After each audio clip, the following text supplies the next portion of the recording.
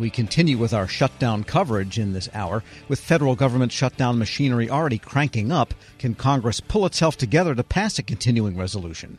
The situation is fluid. We get the latest situation report from WTOP Capitol Hill correspondent Mitchell Miller. Well, can it? It doesn't look like it.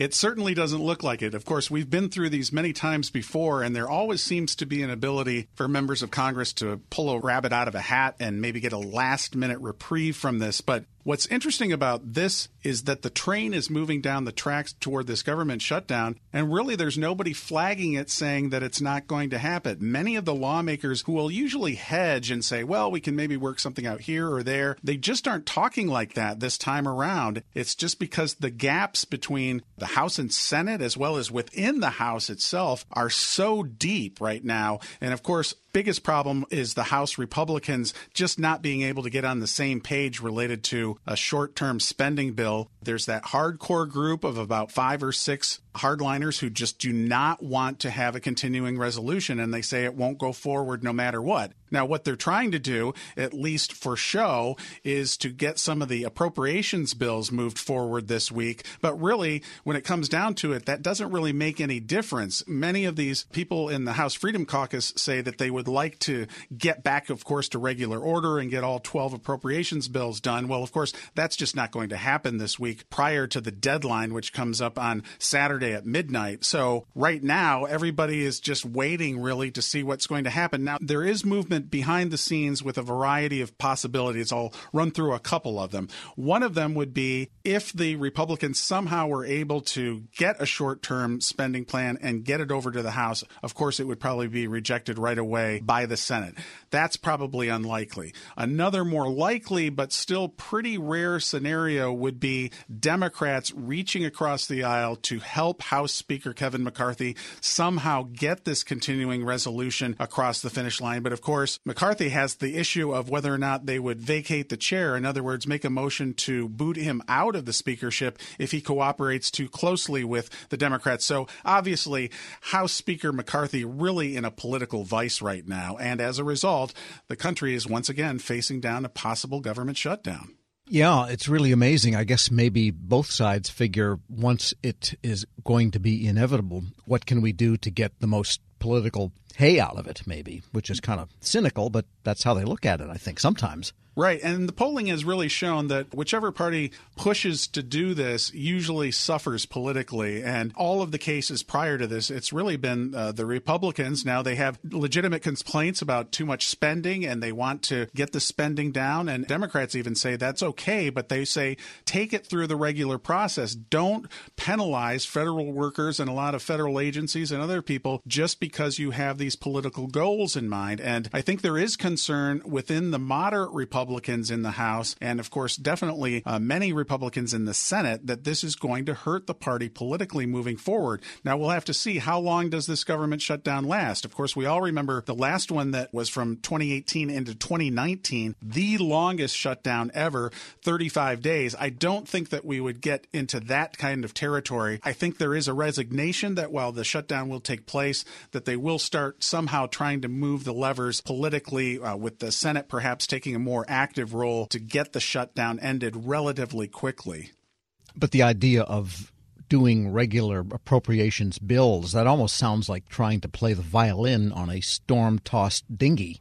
It really does. There's just not time. I mean, look at what the calendar says to us right now. We're in September, and they only passed one bill all year long, and that was in the House. How are they going to get anything close to all of these bills passed by this Friday? It's just not going to happen. We're speaking with WTOP Capitol Hill correspondent Mitchell Miller. And the failure of that vote, that was astounding on the military budget. It really was. This is something that just does not happen hardly ever in the U.S. House of Representatives. It's the procedural vote to the rule. You have to approve the rule to move on to the main debate and then, of course, the final vote on whatever the issue may be. In this case, the issue is an $826 billion budget for the Pentagon that, by the way, includes military pay raises. Usually, this is an easy slam dunk for lawmakers to get passed, but we were really stunned everyone on the Hill, including the lawmakers, that Republicans, for the second time, not just the first time, was unable to get enough of their own members to pass the rule to get to this Pentagon budget. And so, once again, we have a major legislative initiative that is stuck in the U.S. House. And, well, there it stands. And I wanted to ask you about something else that seemed stuck, and that is the vote on the nomination of the Joint Chiefs Chair. Why didn't Schumer do this months ago? Why did he choose now to do it? Because the holds are still in place, and most people look at this and scratch their heads at the procedure. Right. So looking at this from a broader standpoint, a lot of people say, well, okay, the Senate finally did take up and approve the nominations of the Joint Chiefs, the Commandant of the Marine Corps, the Army Chief of Staff. This could have been done months ago, even though Senator Tommy Tuberville of Alabama has had this hold on for more than 6 months. The reasoning, at least from Majority Leader Schumer's standpoint, is that many Democrats felt if they did give in early on this, that this would basically set a precedent that any member of the U.S. Senate could take any kind of issue, put a hold on it, and then just wait for the other party to cave. Now, some argue that this does open the way just for that, and there is concern within the Democratic Party about whether or not Schumer should have done this. I think ultimately, though, they just felt that they had to get these key major positions high up in the military brass, obviously, moved through. Now, this doesn't really change anything, for better or for worse. Tuberville has not changed his position in any way, and we'll have to see whether or not this causes them to move on any of the other nominations. But there has been an estimate, if they actually went through all of the more than 200 nominations that are held up right now, that this could literally take months to do. What a picture you're painting. It looks like, what was that one by Picasso? Guernica? Yeah. Right. That's what I'm seeing in my mind's eye, a giant mural of the ultimate chaos of Congress. Absolute ultimate congressional chaos right now. And one little thing that kind of came and went without a lot of notice, and that is a measure that the House Oversight Committee approved, and we should say that must have been bipartisan, which means that marijuana usage prior will not necessarily prevent someone from getting security clearance. Right. This was something that was spurred by the fact that many states, of course, have changed their laws related to marijuana. And one of the co-sponsors is Maryland Congressman Jamie Raskin. And in the House Oversight Committee last week, they had an extensive discussion about this. But ultimately, Congressman Raskin and some Republicans who also back it, including Congresswoman Nancy Mace, they say it's just really time to change the federal guidelines related to people that are applying for these federal jobs. So for somebody who had previously used marijuana and admitted it in interviews, that will no longer, at least under this bill moving forward, be a cause for them not to get a chance at getting that federal job. And also it affects the security clearance. And a lot of people have gone through these security clearances. They remember this question. And in this case, they are going to move that aside as well. This is called the CURE Act, which stands for Cannabis Users Restoration of Eligibility. But a lot of lawmakers from both parties felt that it was really time to move forward. And if somebody did partake sometime years or months or whatever it was a long time ago, that they should not be prevented from applying for and getting a federal job. Yeah, with this new generation of lawmakers, they're like the woman that sniffed the chicken and said it wasn't fresh, and the butcher said, could you pass that test? So maybe this is what's going on here. Right. They've all had a little. And I just can't let the occasion go by without some thoughts of yours on what's the reaction in the press, what does it look like with the new dress code or lack of dress code in the Senate. I mean, how far can they go? I know. This is really interesting. Amid all the chaos that we've been talking about with shutdowns and everything that's going on, this is getting a ton of attention from everybody in the Capitol. A lot of people talking about it. Of course, the Senate dress code, generally, you see a senator with a suit and a tie, and that's really how most of the senators, virtually all of them, still walk around when you see them in the hallway. But Senate Majority Leader Chuck Schumer loosened that dress code. He hasn't specifically said why, but I think everybody knows why, and that is because Pennsylvania Senator John Fetterman, who stands very tall in the Capitol, also is very noticeable when he walks in with shorts, often a hoodie. I saw him last week walking with shorts and a short sleeve shirt with tennis shoes. He does really cut an imposing figure, and some say that it's an embarrassment, frankly. A lot of Republicans have sent a letter to Senate Majority Leader Schumer saying he should maybe reconsider this. And even the number 2 Democrat, Illinois Senator Dick Durbin, actually asked Senator Schumer to reconsider this late last week. Now, there are lesser, more kind of Friday casual clothes that take place here in the Capitol. You see a lot of people have talked about the fact that they basically say that lawmakers are wearing tennis shoes. Well, that's not quite right. These shoes are kind of like all work on the top and tennis shoe on the bottom, if you will. And so a lot of them just wear them for comfort. And I think those are pretty widely accepted. For example, you see the House Minority Leader Hakeem Jeffries, who's a very sartorially well put together person, often wears these shoes, and it got a lot of attention months ago when there was a picture in the White House with him and others, and some said, hey, what are they doing wearing tennis shoes? So that part of it people accept, but there is a lot of pushback related to this change that's been made by the Senate Majority Leader, and also a very funny comment that came from Maine Senator Susan Collins, the Republican, who said, well, maybe if they're changing everything, I'm just going to wear a bikini to work. That is an image I think we don't want to be able to see because we could never unsee it. Well, as one columnist said with respect to the Senate, that's the same place where Robert Lafayette, Harry S. Truman, Daniel Calhoun, strode into that very chamber, and have a little respect for the ancients. Anyway, well, we're not going to resolve it here. Mitchell Miller is Capitol Hill correspondent for WTOP. Tighten your tie, and we'll catch you next time. All right. I'll try to look presentable. Thank you. And we'll post this interview at federalnewsnetwork.com/Federal Drive. Continue your resolution to listen. Subscribe wherever you get your podcasts. Leadership today, especially within the federal workforce, is being tested more than ever before. After the repeal of Don't Ask, Don't Tell, retired Army Major General Tammy Smith felt for the first time that she could lead her team authentically. Smith, a longtime leader and one of the military's highest-ranking openly gay officers, joined Shane Canfield, CEO of WEPA, to share her perspective on collaborative and genuine leadership. Hello, and welcome to the Lessons in Leadership podcast. I'm your host, Shane Canfield, CEO of WEPA. Today I'm joined by retired U.S. Army Major General Tammy Smith. Major General Smith, welcome, and thank you for joining me. Shane, it's great to talk to you this morning. Your career in the military spans more than 30 years. Was there ever a moment or point in your career that changed your trajectory, and what was that? I have a very unique one that occurred that did change my trajectory in many ways, and that is at my about 25th year of service.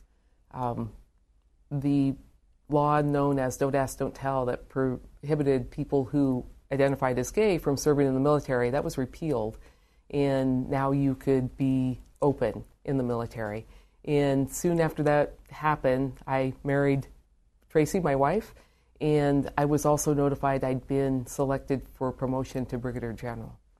And at that time, there had been no general or admiral who had come out or identified their family in any way that you would know that they were gay. And so just by timing, I ended up being the first openly gay general in the U.S. military. And what changed for me in that is I still had all the things that I had to do, of course, as a general, which was a lot of hard work that went into that. But for the first time in my life, I was able to lead authentically. 25 years I had compartmentalized a part of me, and I had hidden things, and I had not been my full self at work, and I had not been my full self with my coworkers. And the repeal of that law and the opportunity then to be the sort of LGBTQ champion in the Department of Defense as a senior leader, what that did is it got me closer to my authentic leadership style and my authentic self, because I was more comfortable in my own skin and I wasn't looking over my shoulder at all times thinking that I might have said something that would reveal what my true life was and then lead to my dismissal from the military. having that weight off of my shoulders, not having to hide who I was at work, made me such a better leader than I had been in the 25 years that I had served previously. It's fascinating to hear your story about that because I was alive during all that and followed it as well. It's a wonderful thing. Your career included a lot of firsts. You were the first female general officer, as you said, to serve in the 8th Army headquarters level position. You already talked about being the first LGBTQ general and flag officer. How does being first, how did that influence your leadership style? I was first in a lot of places through no fault of my own, by virtue of having joined the military in the 80s, when there weren't a lot of women who were choosing that as a career path. So there were many things, even as a young person, where I would show up and I would be the only woman who was in that particular unit or doing that particular type of training. And what you get as a first is you assume this mantle of being a role model for, I don't know if it's your group or yourself. And in these roles of first, I would have to say that complete competence was always expected because you were elevated a bit and people noticed you more because they knew you as the first. And so you just gained extra attention to that. But with that attention brought a great deal of responsibility.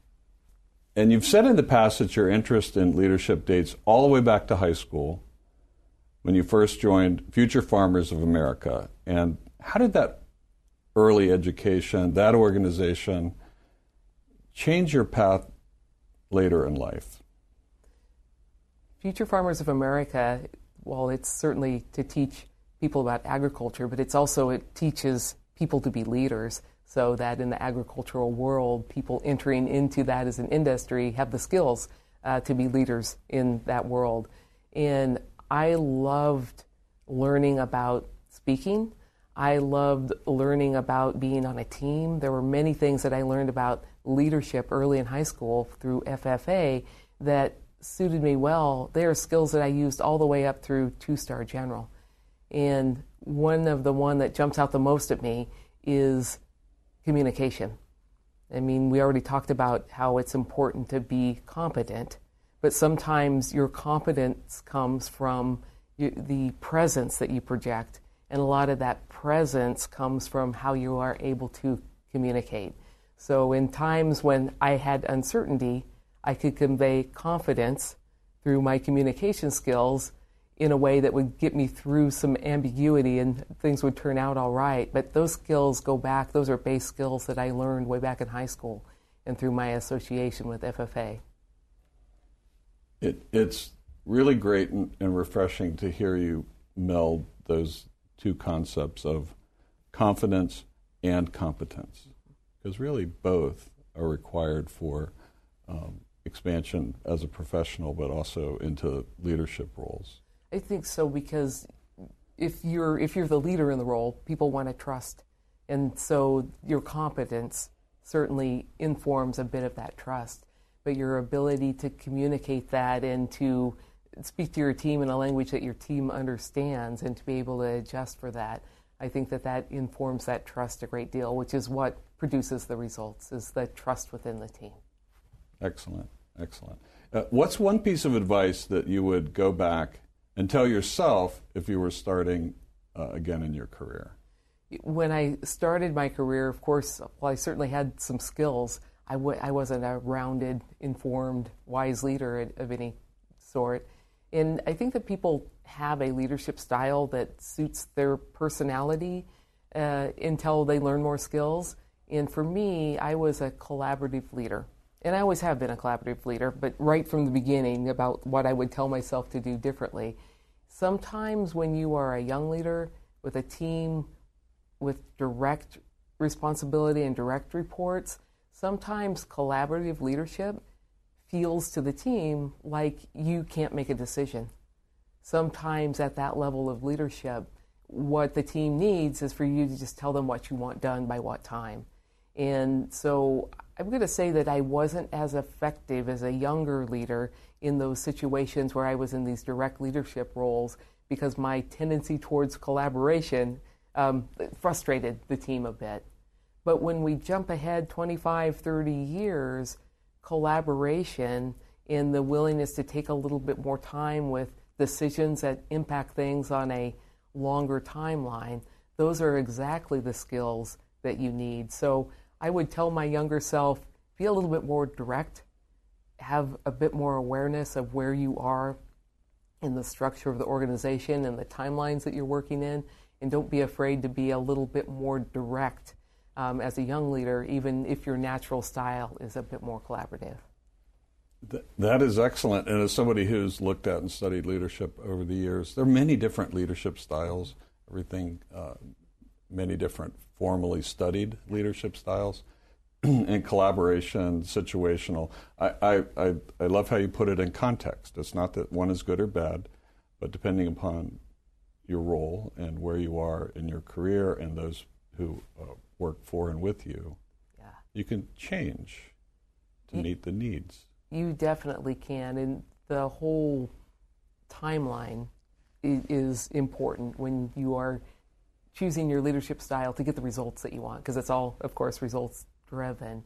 And in some cases, and this was true in military leadership and true in many places, is sometimes the urgency of the decision doesn't allow for the collaboration because a missile is coming in, or something is timed in a financial type of way, and you have to hit a particular timing point, and so you've got to make these decisions quickly. But sometimes making quick decisions, I talk often that it's easy to make a decision. It's harder to make a good decision.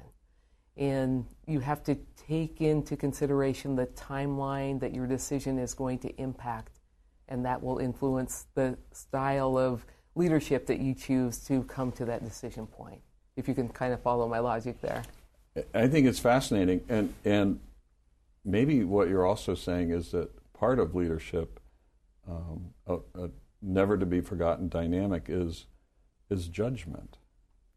There's a judgment component to all of this that you just mentioned. You're making decisions using judgment as far as what's the best leadership role for this moment, for this decision.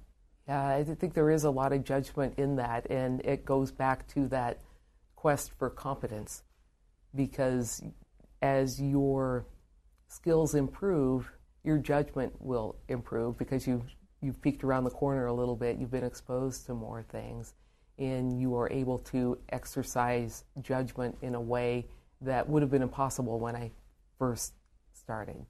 I think that experience certainly informs judgment, which is why sometimes when you're looking at somebody at the executive level, it looks so easy for them. They see the big pieces earlier. That's because for probably 30 or 40 years, they've been looking at all the little pieces.